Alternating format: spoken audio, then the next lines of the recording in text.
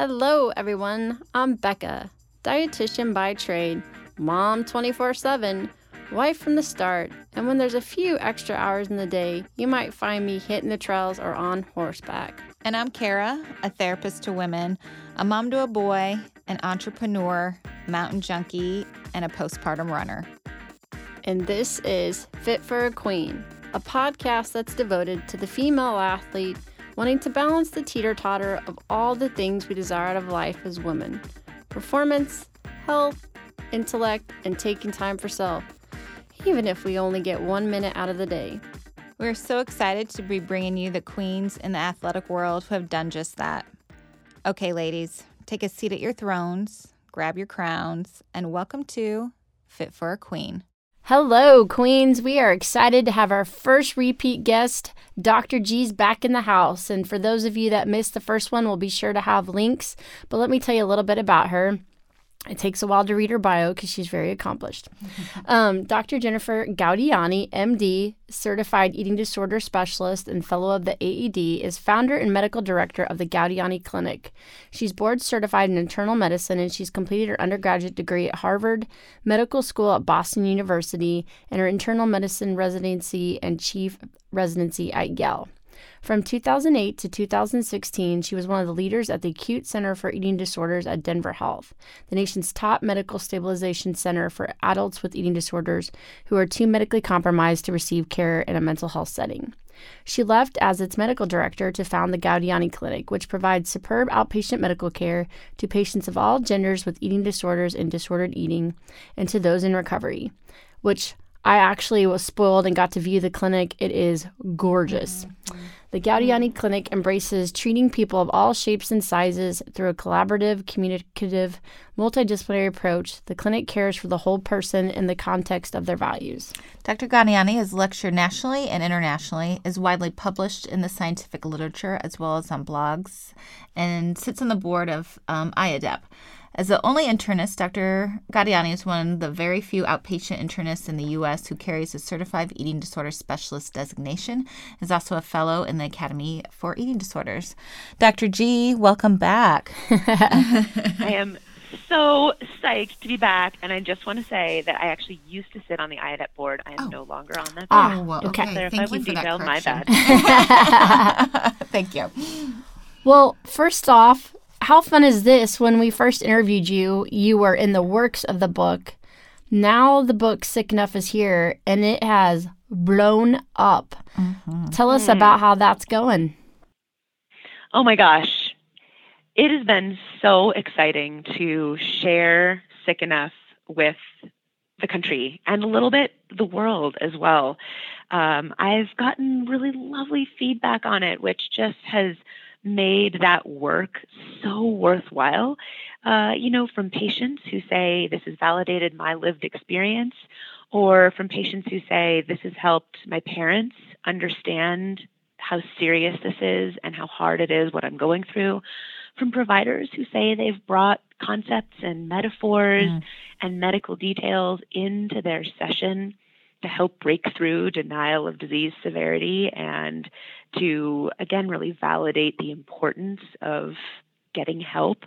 And it just feels so exciting. It's been a joy. Yeah.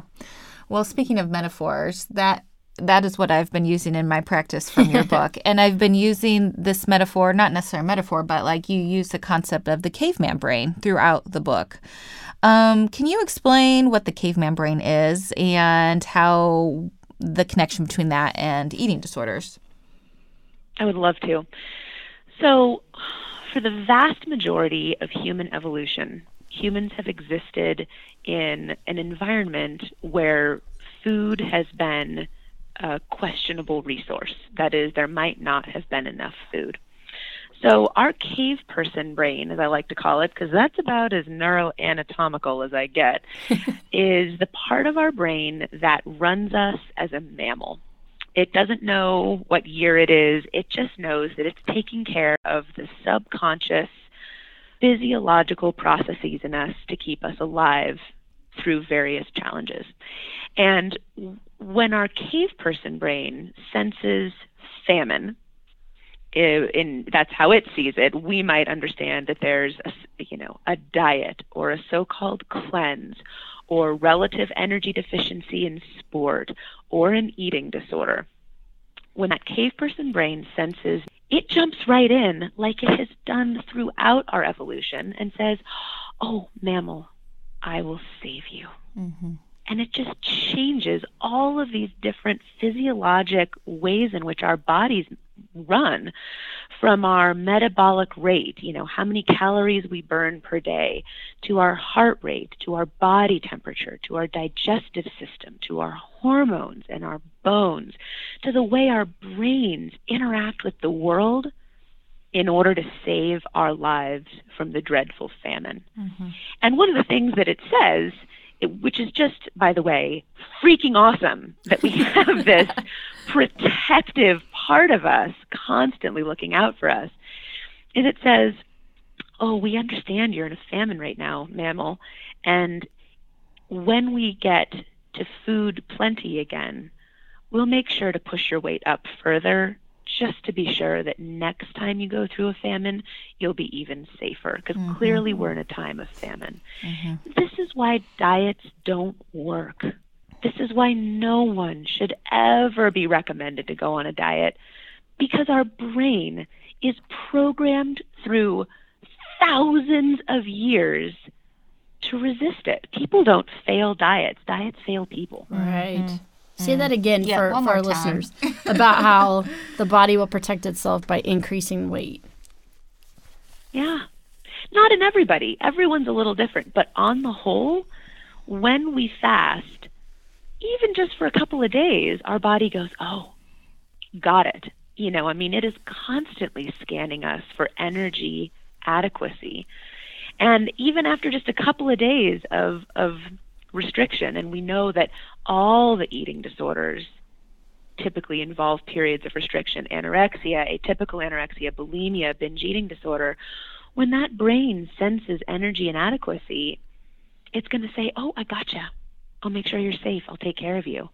And it's just proof, scientific proof, that no one should be deliberately under-eating for their energy needs and their satisfaction, because our physiology is going to come back to bite us in the ass.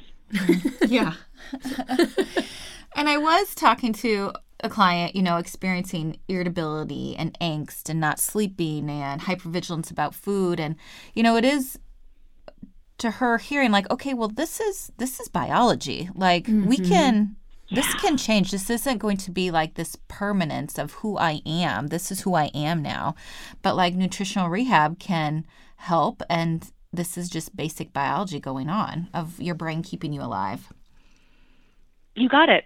It's not you. And if you have an eating disorder, this isn't your eating disorder. This is your starved brain. Mm-hmm. And this makes sense, because when mammals don't have enough food, when their brain senses that they're at risk, they're going to get more paranoid and rigid. Mm-hmm. They're not going to be spontaneous and playful. They're going to get really serious and focused and intense. They are going to sense the environment for risk, because they know that they're not at full strength. And a lot of patients who aren't eating enough do suffer from insomnia. As I like to say, their brain is busy making safety plans all night long. Oh, I love Only when you combine that mammal brain with a human brain in our screwed up society that focuses so much on appearance as equating with health, what the safety plans look like was, how much did I eat? How much did I move? How much did I burn? How much can I eat tomorrow? What will I eat tomorrow? And it is just a torment, but it is biological. Mm-hmm. Nourishment will help fix this. What a beautiful reframe. I love that. That's your safety plan. So like when our clients are commenting like, "Oh, now I don't know what to do for dinner. Now I don't know what to do for lunch." Be like, okay, you're making your safety planning. plan. Yeah. Yeah. In our first interview, you spoke of how we are pulling from our self-care reservoir, that we will eventually feel it physically. Is that what you mean by not sick enough? That's such a really good combination, a really good frame that you've just brought together. I think yeah, I think that really does go together. What I've observed is that so many of us, whether we've been impacted by an eating disorder personally or whether we're just influenced by society's messages, we constantly are driven, many of us, by a sense that we should be doing more, doing better. And that impacts us as women across an incredible spectrum of possible tasks. These might be professional, they might be domestic, they might be related to a partner, possibly to having children, certainly in relationship to our own families, to our friend group, to our sport. There are so many different things that women are involved in. And I think it's very easy when we're fortunate enough, when we're privileged to have the ability to do a lot, that we can accidentally tap into that reservoir without continually refilling it. And one of the things that many of us fall prey to, whether or not there's an eating disorder, is this sense of, I don't need to stop now. I don't need to put my feet up now. I don't need to take a break now. What in my body shows me that I need to do that? And I think we all suffer from a sense that we're, quote unquote, not sick enough to do the self-care that in our wisest moments we know we truly need on a continuous basis. Where that happens for patients with eating disorders is that they think, because of the mental illness, I'm not sick enough, parentheses, underweight enough, low potassium enough, concerned family enough, concerned friends enough, whatever it might be, to seek care and change my behaviors. But you're right that it shows up in so many amazing women, and men too, in ways that say, well, I seem to be balancing all of this stuff. I'm not sick, I'm not falling apart. But then we have to stop and say, wait, what am I saying? Why am I playing roulette with my mental and physical well-being and using some external marker as reason to take it easier? What if I were to care for myself appropriately on a day-to-day basis, even if that means disappointing some expectations, in order to really live my values? And so I think that's a wonderful lesson we can all take. So yesterday I stumbled across the article on social media, and it was really interesting. It was saying, it was geared towards mothers, but it was saying, moms, repeat stomach aches deserve your attention. And it was talking about how when your kiddo keeps coming up and saying, my tummy hurts, that instead of just treating the issue with giving it Pepto or trying to figure out what's happening, is to really address that maybe something is causing them worry. And it made me think of one of your chapters in your book where you had a case example of the same thing, a child that had been kind of coming with all these physical manifestations, and the parents were just kind of dismissive of it until she ended up at that, roulette. Yes. Yeah, that's absolutely right. I think there are a couple of ways we can think about this problem, because I think it's an important one. As parents, or as people who interact with children, we really need to pay attention to the somatic manifestations of emotional states, because a lot of kids don't have the maturity or just the insight to be like, I am concerned that blah, blah, blah. Instead they feel it as a tummy ache. And that mind-body connection exists. It is real. It shows up in everyone everyone of every possible age. And I think one of the things that I learned in doing the work I do with my eating disorder patients is, first with my own daughters and then extending it back into my clinical practice, that, I used to be the sort of typical physician mom who, when one of my daughters was little and she'd be like, oh, Mom, my tummy hurts, I would go into differential diagnosis mode. Okay, are you hungry? Do you need to poop? What's happening? Let me figure out what's going on. And then I would typically say, oh, honey, I think you're okay. But what was I doing there? What I was doing there was not serving her need. I was serving my own need. I was serving my own need to triage and then to take myself off the emotional hook for my kids' discomfort, knowing that it wasn't dangerous. But what kid thinks they have a dangerous stomach ache? No, there's something going on that they want support and sympathy and comfort for. So I really transformed the way that I interact with my kids on topics like this. And now, for many years now, when they come to me with a somatic complaint, I typically will say some combination of, I'm so sorry, that sounds really uncomfortable. Do you want to cuddle or do you want to talk about it?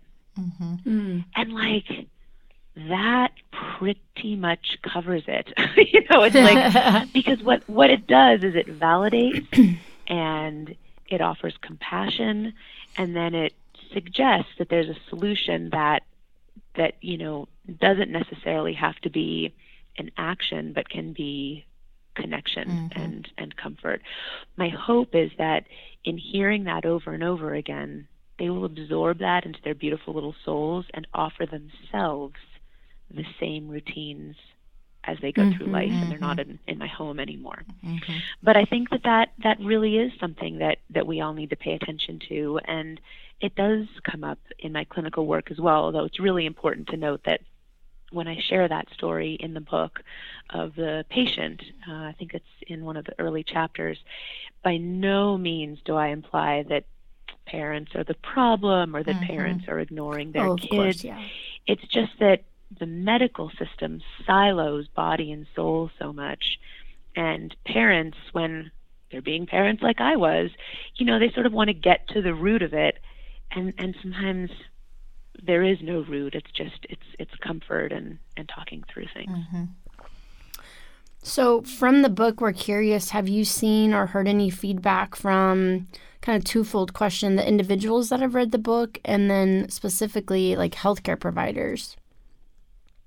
Yeah, I've been so excited to hear from both. And I think patients' experiences have been really diverse, but what I've heard has been really positive, where, they read it and they themselves realize, oh, I have some of this stuff. I turn out not to be okay. This stuff is reversible. I do actually need help.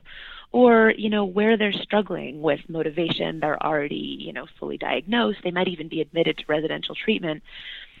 And they find, I think, some comfort in reminding themselves they are sick enough. This is the time to do this work. These are the ways their body is showing them they're not okay, whether that's measurable or unmeasurable. And then from providers, it feels so good because, we know, unfortunately, there just aren't that many doctors who know eating disorders or are even curious and open necessarily to learning about eating disorders. I mean, I don't know about tons of subspecialties in medicine, and not everyone is specialized in everything by any means. But I think what I'm hearing from providers, and I'd be interested in your feelings on this, is that they feel more empowered to be able to speak with medical providers, to advocate for their patients, and to be able to know the state of the art medically to refer to, as well as to help patients interpret and be supported on what they're experiencing physically. I agree. You think it'd be best to focus in the med schools and when they're first starting out? Do you think it's hard for physicians when they're, is it the average they have 7 minutes with a patient and then they're expected to move on? They probably don't have a whole lot of time for continuing education or a thorough assessment. No, that's totally right. I'm involved in efforts to try to improve medical students' exposure to eating disorders and to learn more about them. I had zero training during my entire medical training. And you're right, today's doctors are dissatisfied and sort of miserable for a reason, and myself very much excluded from that, happily, because the quality of medicine they're able to provide in a go system is lousy. It's not what they got in the game for, but it's what the system is asking of them. I think probably the best we can ask, and it's not unreasonable to ask of our medical providers, to learn enough about topics like internalized size stigma and about the diagnosis of eating disorders and the diversity of bodies who present with eating disorders in order to do less harm and at least identify individuals to get them referred to fabulous community dietitians and therapists who do know eating disorders and who then may well be able to connect the patient not only with great care, but also with other clinical resources. What do you think about, like, just my frustration of kind of working with providers that, you know, not just my eating disorder clients, but pregnancy, postpartum, or just the kind of the dieting discussions that's happening from the providers? I think that would just be nice not to have that being a solution to so many of the problems. My goodness, You or got fertility. pneumonia? Here, go on the keto. That's like a lot of my clients struggle with PCOS, and they've heard from providers, well, you need to lose weight, and these individuals have a history of an eating disorder. So that's what I would love to change if I could do that. Get on that soapbox, Kara. Did you bring your magic wand? Are we doing that Yeah, today? yeah, Do we have a magic wand and we can the just three of cast us the can do spell? that. That's right, our crowns. Oh, Do you see that gosh, changing at all or improving? I don't. I totally don't. But what I do Way to be see is very optimistic. positive. Thanks, Dr. G. I know. I have to be realistic, and I have to validate patients' lived experiences to be like, yeah, physicians are an oppressor class to people with eating disorders, and they sure as shit are an oppressive class to people in larger bodies. We have just been taught all wrong. All wrong. I was taught all wrong. I did it all wrong for so long with patients in larger bodies. This fallacy, this scientific untruth that if you quote unquote just eat less than you burn, you're going to lose weight. This is incorrect. It is incorrect. It is not scientific. We just talked about the cave person brain and how, you know, our metabolism and our use of energy is a totally moving target. Physicians do grave harm in the recommendation of diets. I was just speaking with a wonderful young woman whose daughter has been in the 95th percentile of body weight for the last 4 years. She comes from a curvy, strong family and is a young woman of color. And the pediatrician has started saying, you know, you should go on a diet to this 11-year-old. In the 95th And this little percentile. Yeah. and I mean, it is just agonizing. So, you know, I talked to this person and I said how deeply inappropriate and probably racist and certainly sizist that kind of comment is, and how we have to name it as such. But there's power in the room when there's a doctor and a patient, you know, and there are historical balances of power that we can't just ask patients, well, go blazing in there and you tell that pediatrician, don't weigh your kid anymore and don't make comments. There is power in the room there, and some may be able to stand up and advocate, and some really may not, and mustn't be, you know, in any way made to feel small for that fact. But doctors cause harm, and the best we can do is continue as an eating disorder community to come together around weight-inclusive care, to insist upon it, to model it for our patients, to give them words to speak if they wish to and feel comfortable doing so, to decline being weighed in the doctor's office, and to process with their team when a random subspecialist says, and you know what, you should probably lose some weight. But it is harmful, it is pervasive, and I hope that as my book gets out, it will be a resource, you know, that I can use my privilege to help medical providers understand that there is another vastly better way to care for patients that never recommends focusing on weight or weight loss, that only focuses on behavioral change. But I mean, these come down to the social justice components of access to healthcare, access to resources, safety of our bodies in places where people move, access to food, etc. These are pervasive systems-wide problems. Absolutely. Yeah. Well, Dr. G, I know you're busy now with the book tour. You're coming to Kansas City here in May, right? May. We're super excited. So excited. So any new tips for us of how you're maintaining the fit philosophy during your book tour? Yeah, at the end of each year, my husband and I go to the mountains for a couple of days together, and leave the kids at home with their nanny, and we really spend some time together. And our main focus, nerdy and earnest as we are, is to think about what we each need and what we need as a couple as we head into the new year to do the things we want to do. that. Yeah. It's so lovely just to go on snowshoes and ski days and just sort of think about how we can do this. And I would say that the biggest teaching for me out of this year's retreat that I'm really trying to embody just pushes my previous commitments to this even further, to the fit philosophy, which is, in this case, I identified that I, like many people, have what I would call a dumbass old recording that sits in my soul. Right. And I say dumbass not to put down my own vulnerability, because here I am talking about it, but to reduce its power over me. And my dumbass thing that I have continued to struggle with over the years is, if I am not overwhelmingly busy, I'm not worthy of the good things in my life. And so, that has shown up in many different arenas. And by identifying it as a dumbass old recording, which intellectually I know not to be true, I really can start to observe it and pay attention to where it shows up and to do things differently, to set more boundaries, to contain where I say yes and where I say no, and to free myself to have needs that I just have to meet.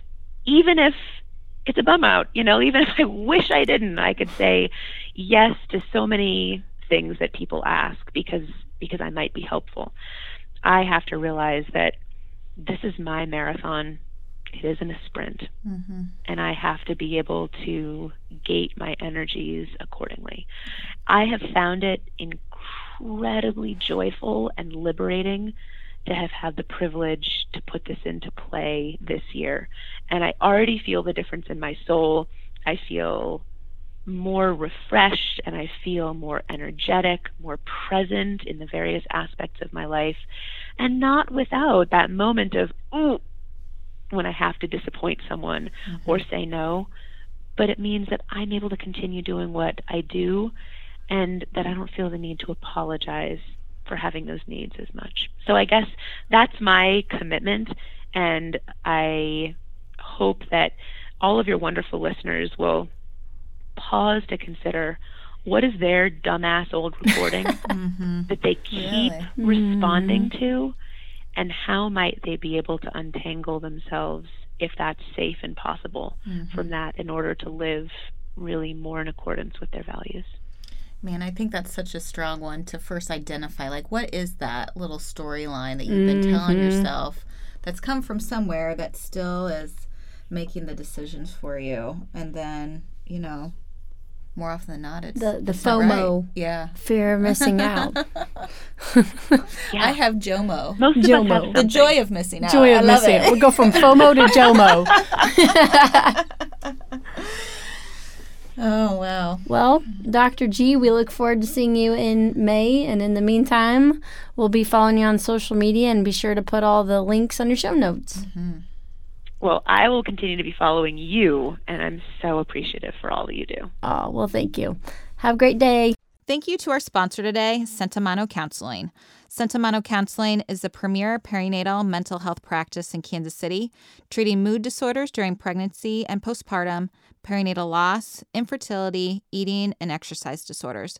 Go to sentimano.com for further information about the practice and services. For additional information on today's topic and guests, follow us on Facebook, Twitter, and Instagram at Fit for a Queen. And Hashtag Fit for a Queen. don't forget to rate us on iTunes. We can't wait for you to join us next time on Fit for a Queen. Bye, Queens.